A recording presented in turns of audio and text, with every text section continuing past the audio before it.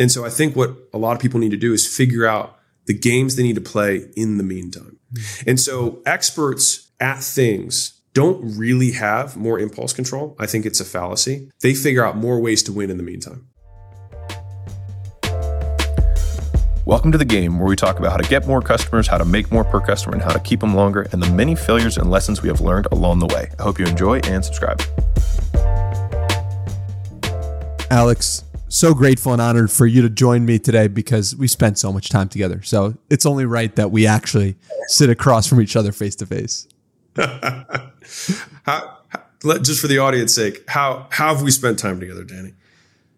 Dude, so many podcasts. So many YouTube videos, like a disgusting amount. Like, I'm like, are you kidding? Like, I've spent so much time with you because you're such an incredible communicator, because you are able to have 10 years of knowledge into a 3-second clip. I'm just like, what is going on?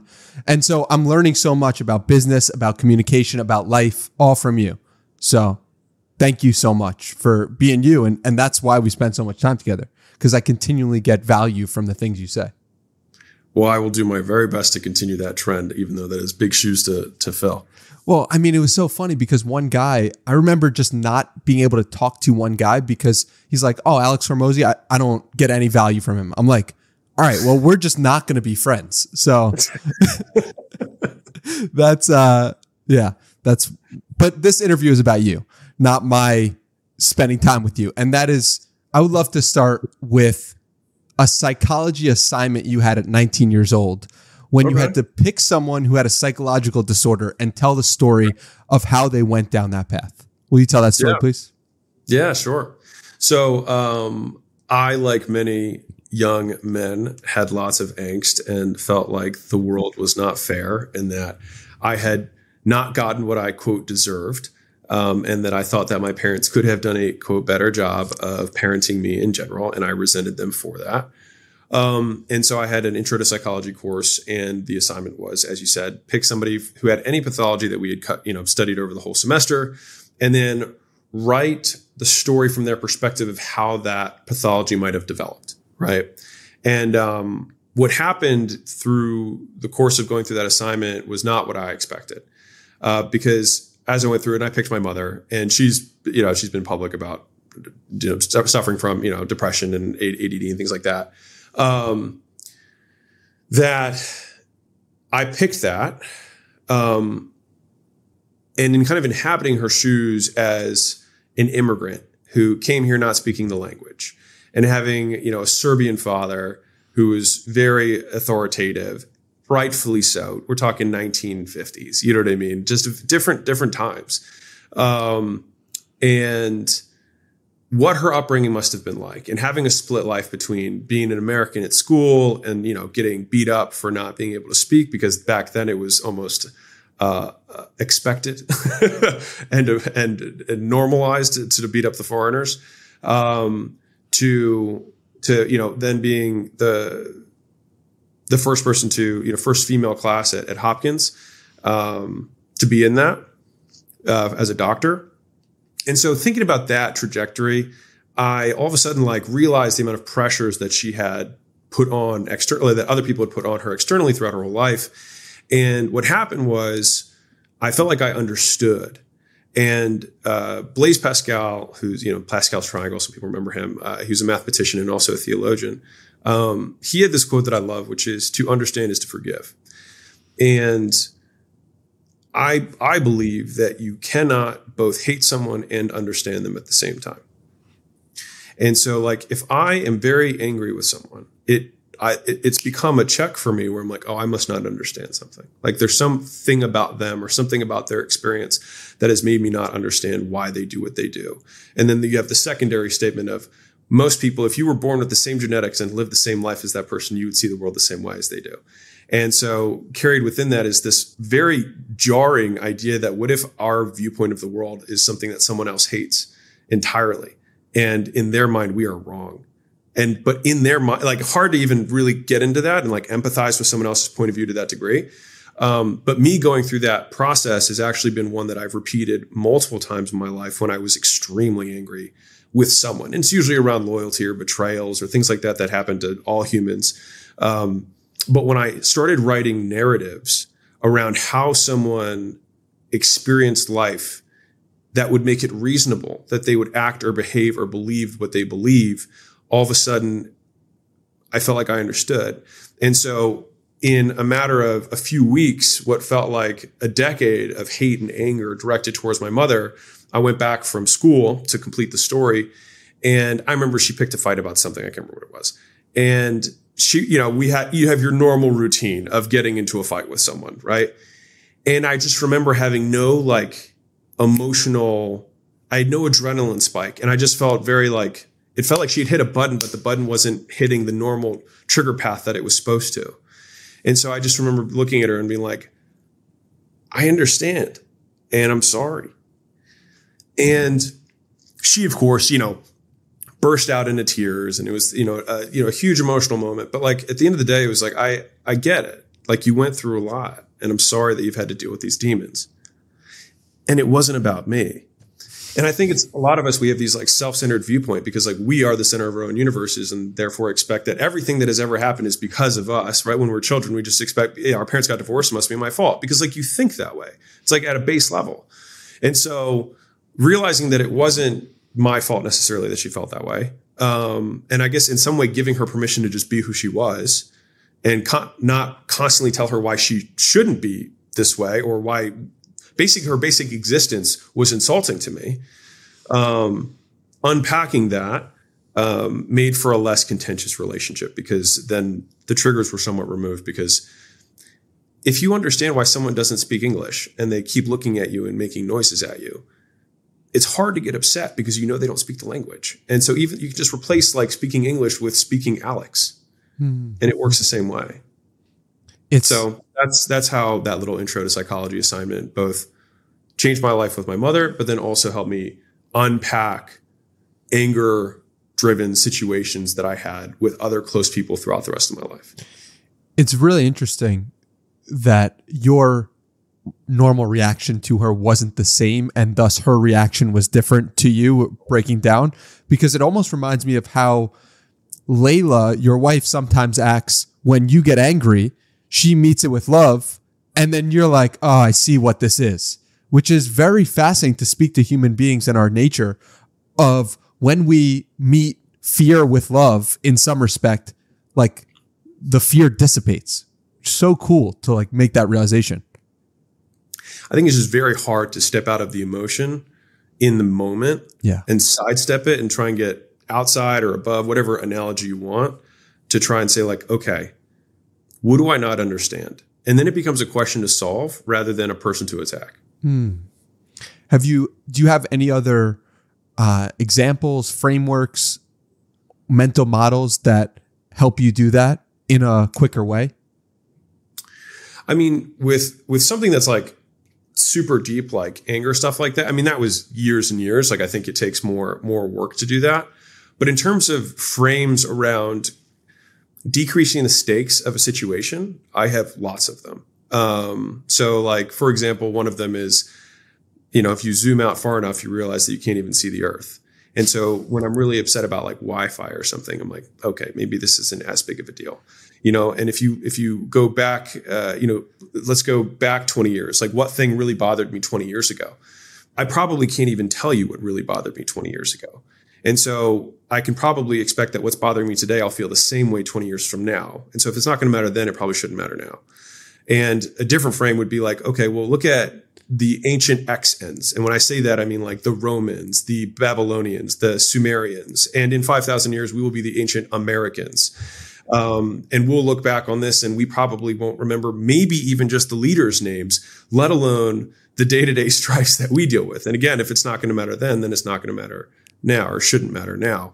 Another one is the frame of the veteran, which I like a lot, which I got from Dr. Kashi, which is imagine whatever this bad circumstance is happening once a day, once an hour, every day for the next year. Okay, so that's, let's say it's 12 times a day times 365, a lot of times, right? Well, how would you feel on the 2000th time of that happening? Well, by that point, if you really thought about it, you'd be like, well, you'd probably just be like, well, this is just how this is. This is how life is. And then you wouldn't be upset by it because you just adjusted your expectations, which meant if I could change my expectations on my 2000th time of my mates putting the spoons in the wrong drawer, then I can readjust. And I say that it's somewhat tongue in cheek, but you can replace that with whatever, you know what I mean? With somebody double parking you, with your boss being short with you. Like if your boss was always short with you once an hour, every hour of every day in a year, it wouldn't upset you because you would expect that. And so a lot of the angst that we experience, the anxiety, the sadness, the anger, whatever it is, it comes from the fact that our expectations are unmet. And so either we can demand that an uncaring universe changes to meet us, or we can change our expectations. And I think that if it's you versus the universe, unlike what most of the Americana propaganda will put out, the universe will win. And so I think that is one where you surrender to reality through acceptance. And you say like, this is period. And it's not good or bad, which is probably the sixth frame, which is that we have this situation, let's say the spoons one, because it's ridiculous, right? Where I say, I have this problem, right? And so one of my favorite ways to solve a problem is to stop defining it as a problem to begin with. And so it's the least effortful way to actually solve stuff. It's like, is this really a problem? What if this was good? And here's a weird one, is that most short-term problems are actually long-term benefits. So think about this. It's like, you've probably heard the story of the man and the boy and the horse. So, you know, kid gets a horse. Everyone says this is amazing. Kid falls off the horse. People are like, oh, that's terrible because he broke his foot. And then army comes to recruit, but he can't go to the war because his foot was broken. People say that was amazing. And so like you keep going through this cycle, and that it's only within the time period that you measure. But over a long period of time, we don't know whether the thing was, quote, good or bad. And if we don't know if something's going to be good or bad, then why even bother ascribing a label to it? Because the only thing that we actually know is that it happened. And so I see it a lot like the weather, where you say like, people will ascribe a situation like sunny days or rainy days. And they say sunny days like they're good days and rainy days like they're bad days. But if you're in a drought, rainy day comes from heaven and another sunny day comes from hell. Mm-hmm. And on the flip side, if you have a wedding the next day, a rainy day sounds horrible and a sunny day sounds amazing. And the crazy thing is that there's two people praying for the same thing at the same time. One's going to be upset and the other person isn't. And I remember when early, dealings with Christianity, and I was thinking about just having a God, I remember praying for good weather because I had some outdoor event. And then I thought to myself, man, there's a farmer who's really praying for rain right now. And I was like, shit, maybe this is flawed. Not to say that praying in general is flawed, but just that construct of this, it being my way is therefore good. Mm.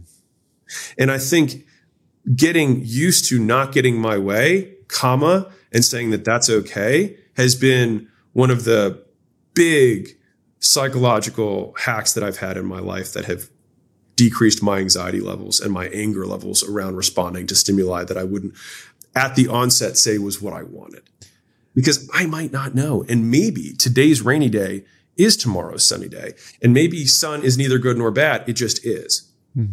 It's beautiful. What I love so much about what you talk about is like, there's a surrender there to the moment, whatever it is, but that doesn't negate hard work either. And a huge part of who you are and what you present is like, you just need to do more reps for the thing. So it's like, maybe you want it to be your way, just do more of the thing. And so, I mean, I think the best example to me that really hit it home was with the flyers on the cars. So could you tell that story for people who might not know? Sure. Yeah. So I had a mentor way back when I was starting my gyms, and he was like, yeah, we do flyers. That's how we get customers. So I was like, okay, so I'll do some of those. He said, you should try that. So, print out 300 flyers, and, advertising was expensive and I was broke. And so 300 was the appropriate amount of advertising that I could stomach. And so we put out 300 flyers. And I waited. And then the next day I got a call. I was real excited. And as soon as I pick up the phone, I was like, oh, hey. And it's like, I got one of your flyers. I was so excited. And he says, yeah, you dinged my Mercedes. And I just immediately panicked and hung up the phone. I didn't even say anything. Thankfully, he never called back. But that was the only call I got from my 300 flyers. And so I called the mentor back, and I was like, hey, you told me to do that, think, a decade plus ago. And way more entitlement. I was like, hey, you told me this was going to work. Right. And he didn't even respond to that. He was like, well, how many did you put out for your test size? And I was like, what do you mean by test size? He's like, well, what was the first batch that you tested on so that you could then scale it? And I was like, well, I mean, I put out 300 in total. And he just started laughing.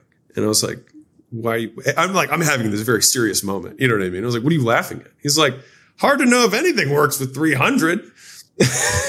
He's like, well, we test with 5,000. He's like, and then if we get 0.5% back, he's like, then we're okay. 1%, I'm scaling to the moon. 1.5%, he's like, I'm singing praises. He's like, if you had 0.5% on that, he's like, you'd get 1.5 people. He's like, and that's tough to see with 300. Can't really know if anything's working.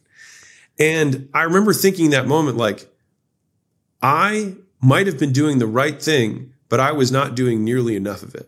And I think that there's a lot of early on, and like, I think that story can apply to a lot of things to early entrepreneurship. It's like, we can get disheartened by our first month of making content that we haven't made money yet from it. But it's like, not that you're doing the wrong thing. You just might not have been doing it either long enough or enough of it, which time is really just also a proxy for doing enough of it. And so I think what a lot of people don't get, myself included, when I was earlier starting, is people don't get the amount of volume that it takes to be successful, right? Like, I'll tell you, I had a different conversation the other day. So, good friend of mine, very successful, and like to the B level successful, right? And so he had a conversation with me. He's wanted to start building a personal brand just because he wants to give back. And he was like, dude, why? He's like, your stuff just crushes compared to mine. Like, what am I doing wrong here? And I gave him a couple tips, and then he was like, well, how much content are you guys putting out a week? And I was like, I think we're at like 350 pieces a week. And he looked at me and he was like, thank you for resetting my minimum standard. And because he's an experienced entrepreneur. And so he could immediately translate that into what he needed to hear, because he was like, me with my one a day. He's like, I think it's significantly less reasonable that I expect to have your outcome with 1/30th of the level of volume that you're putting out. But here's the context, is that back to that flyer story, he was saying 5,000, and then he said he would go to 5,000 per day after that, meaning that in 30 days, he put out 150,000 flyers. And in that same 30 days, I put out 300, right? So I was doing 5 times 50, 1/1500th divided by 1/4500th of the level of effort that he was. And so a lot of times people think in doubles and triples when it's the level of effort, but just like the example I gave with the guy who's successful already, it wasn't him doing twice the work. He needed to do like 30 times the work to get that level of outcome. And I will tell you this, is that across super successful people, independent of how they advertise, and this is just specific to advertising, but it works with product iteration. It works with editing for videos. If, 2 editors, I can imagine, I'm looking at my own chief of brand behind me. If you have 2 editors and you say, hey, how much time did you put into this video? The new guy says, oh, I put a ton of time into this video. I put like 2 hours into this. And the experienced editor laughs and he's like, so that was the first round of edits that you did? And they were like, no, that was like the whole thing. And he's like, well, hard to edit anything in 2 hours, right? In terms of like, if you had a video, right? And so the huge discrepancy between someone coming in who's new and someone who's experienced in terms of how much work they expect to do to get an outcome is the difference between mediocre and world class. And like the context here, and I'm going to keep giving examples because I think it'll maybe drive it home. But like my book, the book that's coming out, I put 2,000 hours personally into that book. So 6 hours a day for almost 2 years. Every first 6 hours of every day was writing and rewriting and rewriting. I wrote 19 drafts of the book before it will now come out, right? And people see the last book, and that book sells 25,000 copies a month with word of mouth alone. There's no paid ads. And it grows more every month, meaning people who buy the book, read the book, tell more than one person about the book, and it keeps growing. And so I have a bunch of other friends who are business people who are like, oh, I'll go write a book. And they'll text me and they're like, dude, I'm already halfway through. Started 2 weeks ago. I don't even need to know. I can tell you right now, the book's not going to be good because like nothing exceptional takes little time. Like great work takes great struggle, because if it were easy, then it means it's low hanging fruit. And if it's low hanging fruit, other people have already done it. And it's the high fruit that take the ladder, that take the climbing, that take getting cut by thistles and leaves and whatever, that's still there for the picking. And the thing is that like most of the big wins in life come from the hard to attain fruit. And the key to most of those treasure chests is actually right in front of most people. It's just that there's just a time clock on the treasure chest. The key's sitting on top of it. It says, wait 5 years, and then you can unlock it. It's in plain sight. It's not a secret. It's just the thing that makes it hard is not the complexity, it's the consistency. How do you know when something like the book is ready to go? After 19 drafts, why not 20? Why not 27? Why not 127? Because at that point, there was nothing else that I could think of that I could do to improve it. So most people will ship something and be like, well, because I'll give you the editing example. So someone says, this video, I just edited it. And I say, cool. If I give you 2 more hours, what would you do? And they'd be like, well, I'd probably do this better. I'd probably do this better. I'd probably do this better. I'd be like, okay, do that. Come back in 2 hours. I'd be like, okay, if I give you 2 more hours, what would you do? Well, I would probably do this, this, and this. Okay, cool. They come back. Now here's the trick one. If I give you 20 hours, what would you do? Well, shit, I would probably restructure the story entirely to make it really flow, not just like the surface level edits, but I'd really structure, like really just rearrange the entire thing to make it like way better. Okay, do that. And then that clip gets 1 million views. Mm. And so it's like, there's duct tape and there's lipstick that you can put on stuff, but like, why go from version 18 to version 19, right? Because probably version 18, given the audience I've had, would probably still be a bestseller, right? But in my opinion, the difference between great and world-class is so much more effort on the front end, but so much more output on the back end. Meaning, I could spend half as much time on this book, right? And I'd probably sell close to the amount of books that I'll probably sell like from the event and all that stuff. Like people will buy it, right? But it's the second wave that won't happen. It's people will say this book was good, but it won't blow their minds, right? Because it'll have just been like enough stuff that wasn't totally broken down all the way. The hard work of digesting a concept that takes 4 days to break down one paragraph. Like my team laughed about this. Actually, my CEO of Gym Launch, I sent him, there's one page in the book that's special. I'll just leave it at that. All right. And I sent him a draft of that page and, I read it to him out loud and offhandedly, I was like, yeah, I spent the last 20 hours on this over the last 2 days on this one page. And he didn't say anything about it, but he then made a clip about that because to me, that's how long it took me to write every page. If you do the math, like I spent 10 hours basically on every single page in the book. And so for him, he was like, thank you for resetting my minimum standard. And so a lot of times I think if you looked at the book and what it'll probably do afterwards, it seems significantly, and Michelangelo used to say, my buddy Michelangelo, he said, if people saw how much work I put into my art, they wouldn't think it's as exceptional as it is. And so a lot of the exceptionalism is that people see the output, not the input. And so if I said, hey, I spent 2,000 hours on this book, maybe it's not that exceptional when you think about it like that, right? But it is exceptional compared to people who put 50 or 100.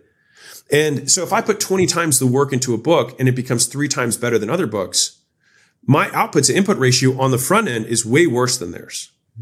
But I would rather spend 2 years building an exceptional product and then let all the customers of that book spend the rest of their lives promoting it for me than spend 2 months making a decent book and then have to spend the rest of my life promoting it because no one else wants to do it for me. Real quick, guys, you guys already know that I don't run any ads on this and I don't sell anything. And so the only ask that I can ever have of you guys is that you help me spread the word so we can help more entrepreneurs make more money, feed their families, make better products, and have better experiences for their employees and customers. And the only way we do that is if you can rate and review and share this podcast. So the single thing that I ask you to do is you can just leave a review. It'll take you 10 seconds or one type of the thumb. It would mean the absolute world to me. And more importantly, it may change the world for someone else. Yeah. It reminds me of how Steve Jobs thought of the iPhone. You're thinking about the same thing for writing a book, which to me is a revolutionary concept, but Makes sense. Another thing that I love about what you discuss is like how your own bar for excellence continues to rise year over year. How what you would have accepted as great work a year ago, 5 years ago, 10 years ago was much lower. And that gave me some peace for some reason. Could you talk a little bit about that? The more you do, the more you realize you can do. Mm-hmm. And so it's like you prove to yourself in some way, you get a positive reinforcement loop that like, if I spend an extra 50% longer on this, I get even more positive feedback. And so in some ways you could say that I've just become addicted to that loop, which is that the more obsessive I become about anything, the more positive feedback I get on a longer time horizon.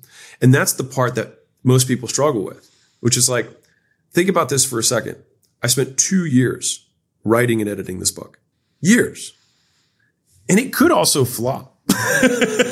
Right? It could. You never know. It could flop. No, right? I'm going to be tweeting it every second. It won't flop. But it could flop. But and I think this is a muscle. It's a skill, right? That you develop over time.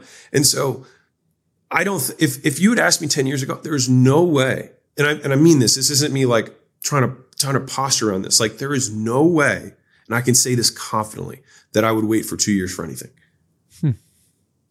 I wouldn't have waited 2 years for anything. Just, I couldn't do it. There's no way I could do it. And so, the marshmallow test that people talk about with the kid, 1 marshmallow, 2 marshmallows, right? Well, what's interesting about that is that I would love like a third test of this, and maybe somebody can send it to me if they've done this, but it's how long can you make the kid wait for the marshmallow? Because we have a binary of, okay, wait 15 minutes or wait 30 minutes. And if they eat the marshmallow in the 30, they're not long-term thinkers. And or they have some level of impulse control. And if they wait 30 minutes, they get the second marshmallow. But what if you said you have to wait a day to get the second marshmallow? What if they said you have to wait a month to get the second marshmallow? How many kids wait now? And it's certain at some point, the kid starves to death. So like the analogy breaks, right? Or it's no longer, they'll eat their foot off. But the idea, like you can still take the concept and apply it, which is I can almost guarantee that the kid that can wait a month to get the second marshmallow will win no matter whatever he does. And it's because the amount of input that they're willing to do before getting a result far exceeds everyone else's.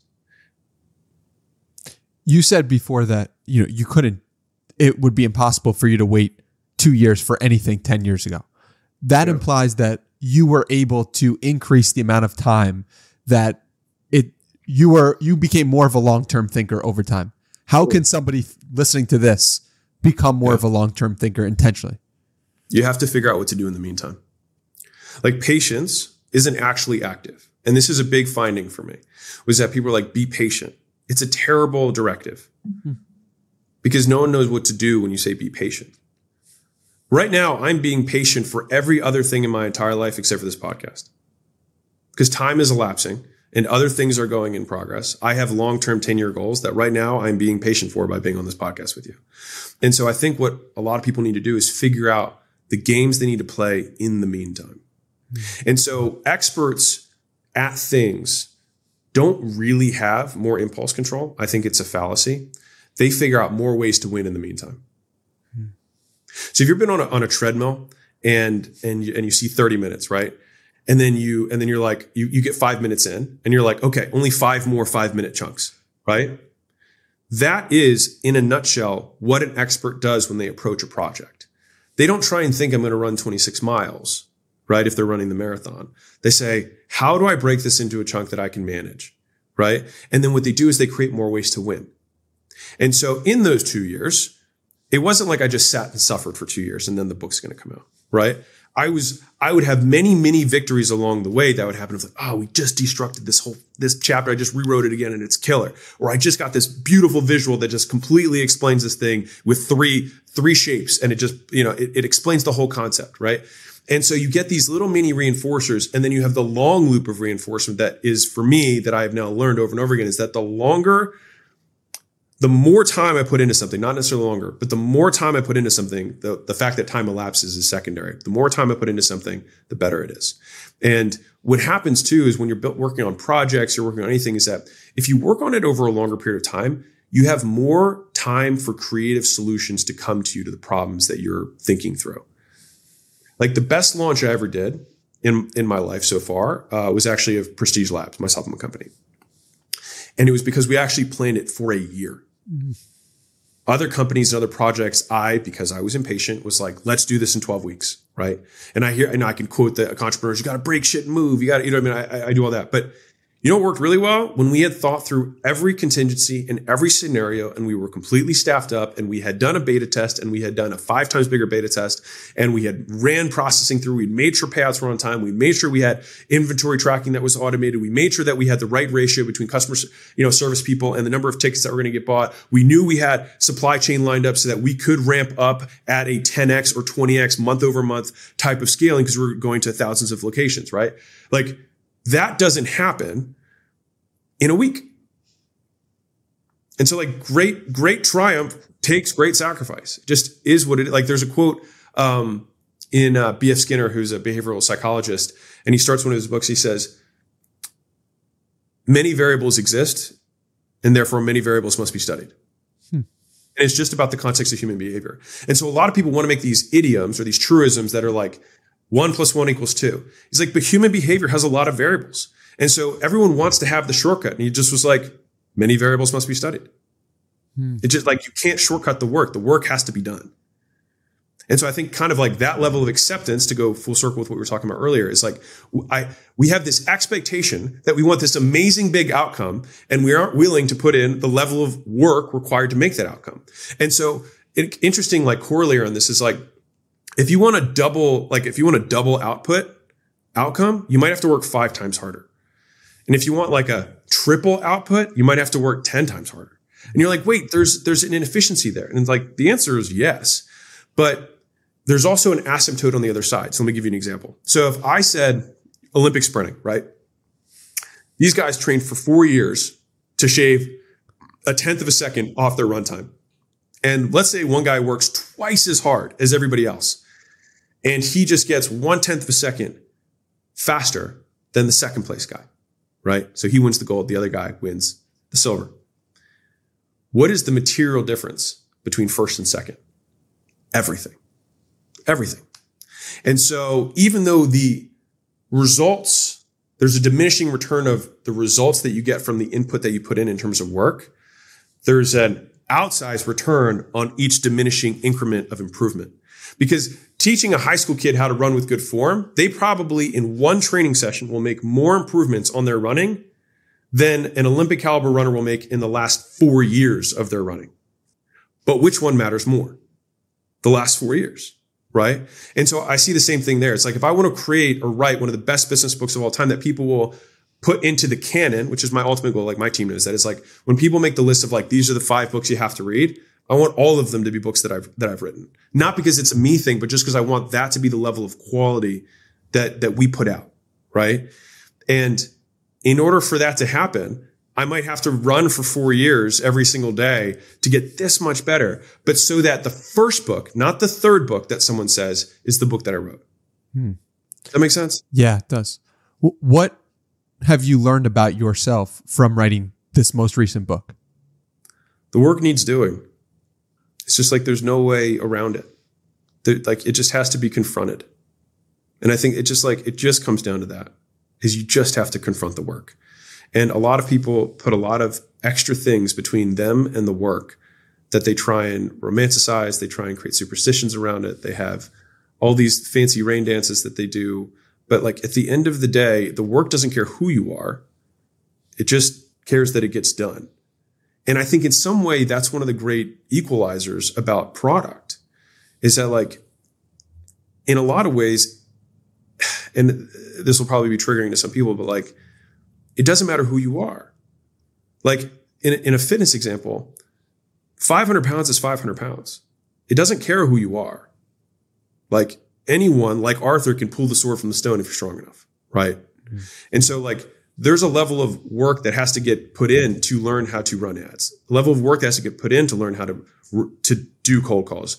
A level of work that has to get put in to learn how to be patient when someone's angry with you, right? Or how to run a team, or how to stick your projects in a sauna, or whatever it is, right? And it doesn't matter whether you're old, you're young, you're male, you're female, you're black, white, Asian, whatever, right?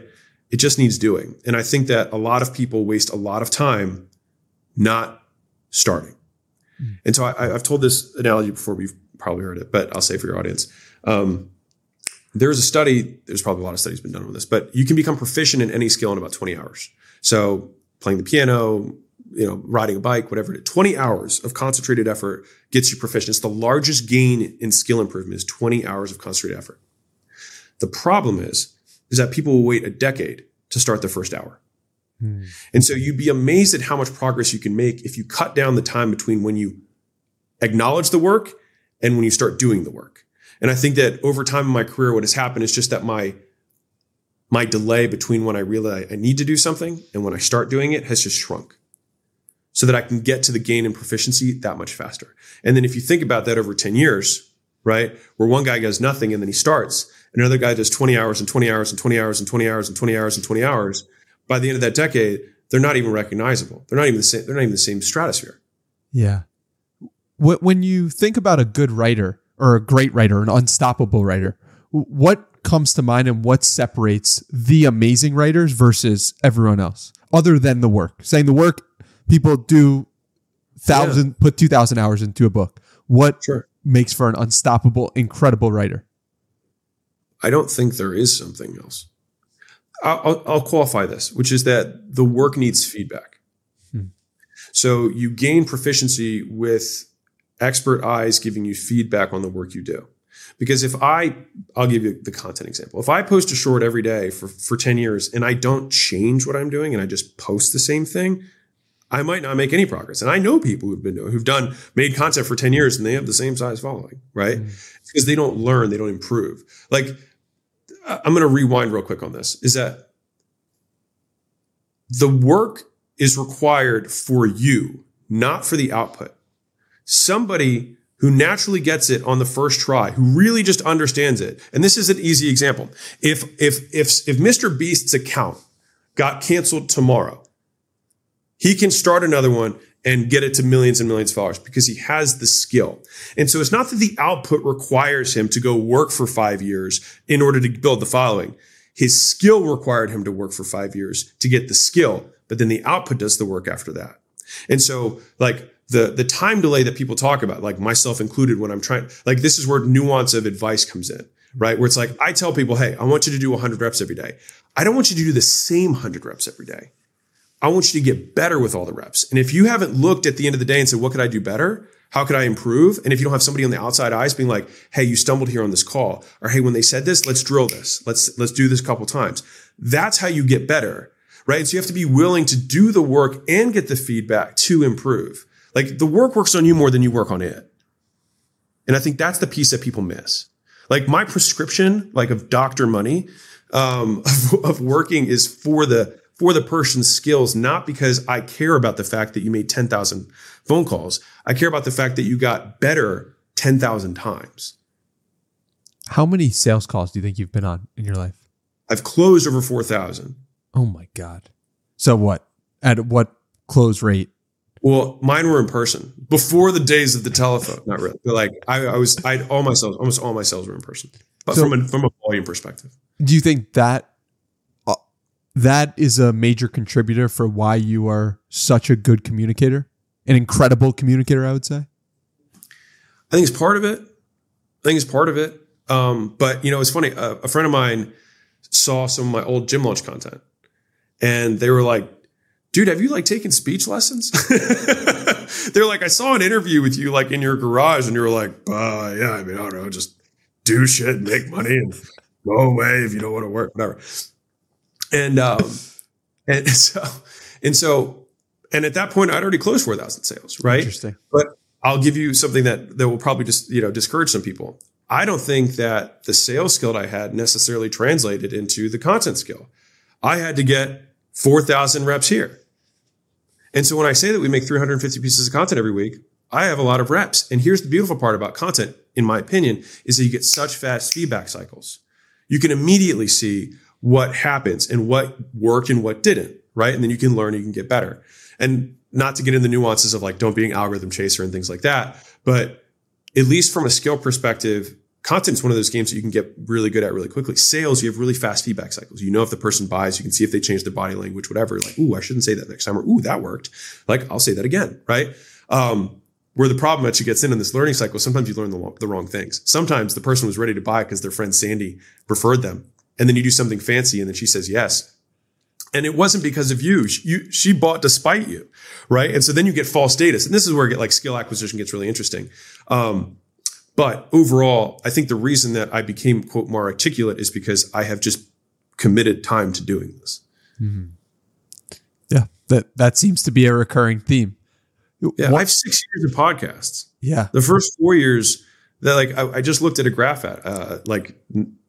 yesterday. I looked at a graph, and the day that we sold Gym Launch is like it's like a straight line, because I started taking all the excess attention that I had from going to the business and taking a portion of that and being like, I'm going to learn this skill. And so it's straight line grew after that. But it was like 4 years of flat-ish nothing, because realistically, I don't think I took any feedback from my podcast. I just consistently made the podcast.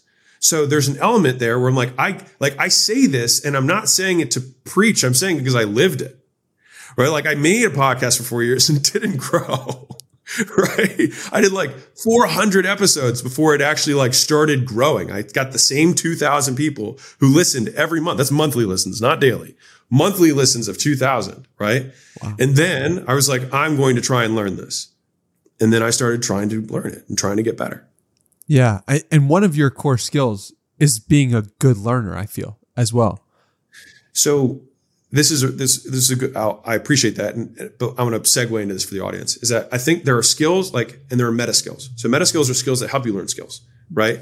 And so being a good writer is a meta skill for communication in general. So if I'm a good writer, I'll be good at writing copy. I'll be good at writing emails. I'll be good at writing captions. I'll be good at scripting tweets. I'll be good at making short. All of those come from one skill, but it's a meta skill, right? If you're good at reading, it's well, then I can absorb a lot of information. So I can then learn how to write copy. I can learn how to make ads. I can learn how to all of those things faster. And so in my opinion, the education system should only be on meta skills, so that you become a stem cell for knowledge. Is that how do we get the person so that they can become anything, right? We don't need to teach 17th century Aztec literature. What we should do is teach people how to learn, and then let them learn whatever they want to learn, because people all get interested in something, and then when they have the skills, then they can get good at it, and then they can make a living doing it. Okay. $100 million learner. What are some of the chapters here? Repeat successful actions. Get feedback from people who are further ahead than you. Expand the time horizon that you measure your output on, but shrink the time horizon that you measure your inputs on. So measure what you do today faster, but measure what happens from what you did today longer. That's it.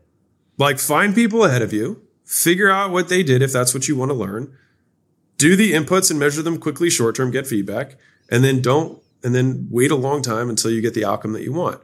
But I would say, instead of optimizing for the outcome, I optimize for progress. And so a lot of my team knows this, is that I'll tell you a quick story. So when I started to start making content, I hired a YouTube agency or whatever, because I didn't know anything about any of this stuff, right?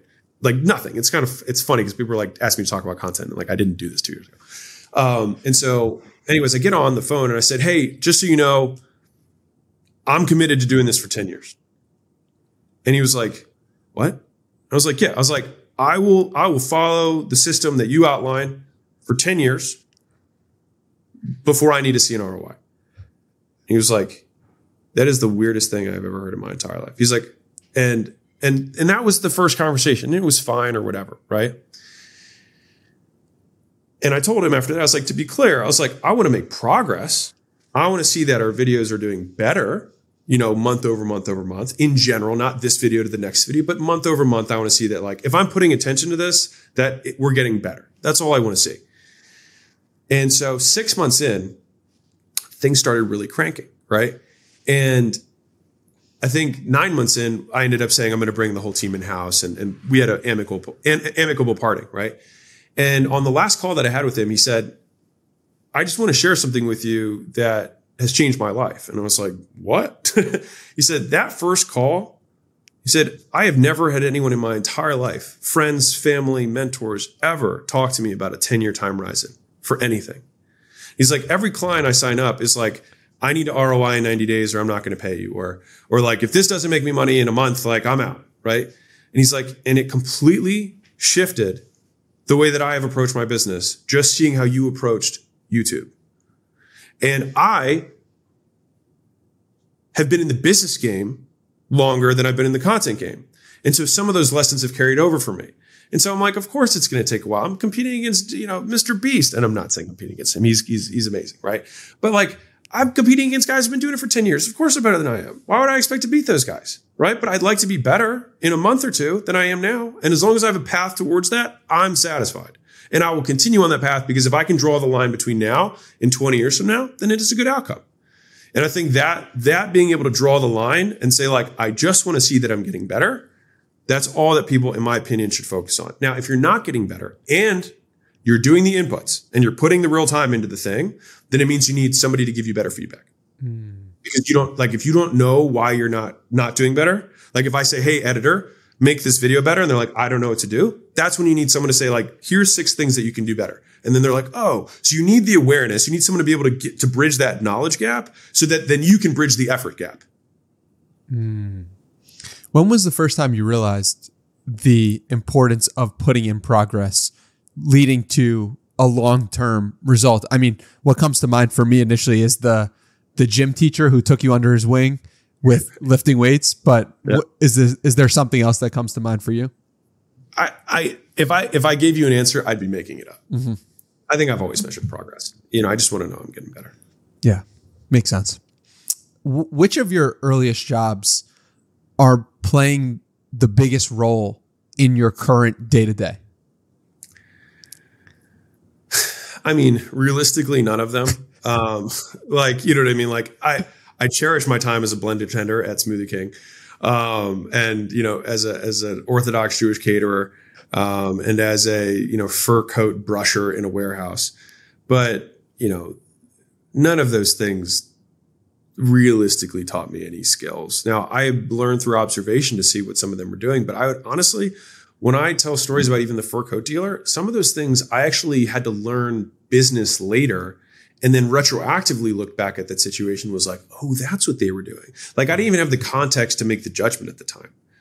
And like, I remember like in the Smoothie King, I was like, we would do the sale tally at the end of the day and it was like $2,000, $3,000 every day. And it never even registered for me. Like I never even thought of it as money. It was just like the number. And there was a certain amount that I had to write that was cash and I put that in the safe. And then a certain amount that I was like credit cards and you put it in, you to tally it up with the cup count or whatever at the end of the day. But I didn't think about that being $1 million business or what the revenue run rate was or what the margins were. Like I didn't think about any of that stuff. I was just trying to like make smoothies. And so I'll do a tiny segue for the audience here is that like, I reject the concept of being a born entrepreneur. I think that we get better at things that we are reinforced for doing, period. And the natural born entrepreneurs are just typically people who got reinforced for doing entrepreneurial type behaviors earlier. So like I was a very security driven person for most of my life.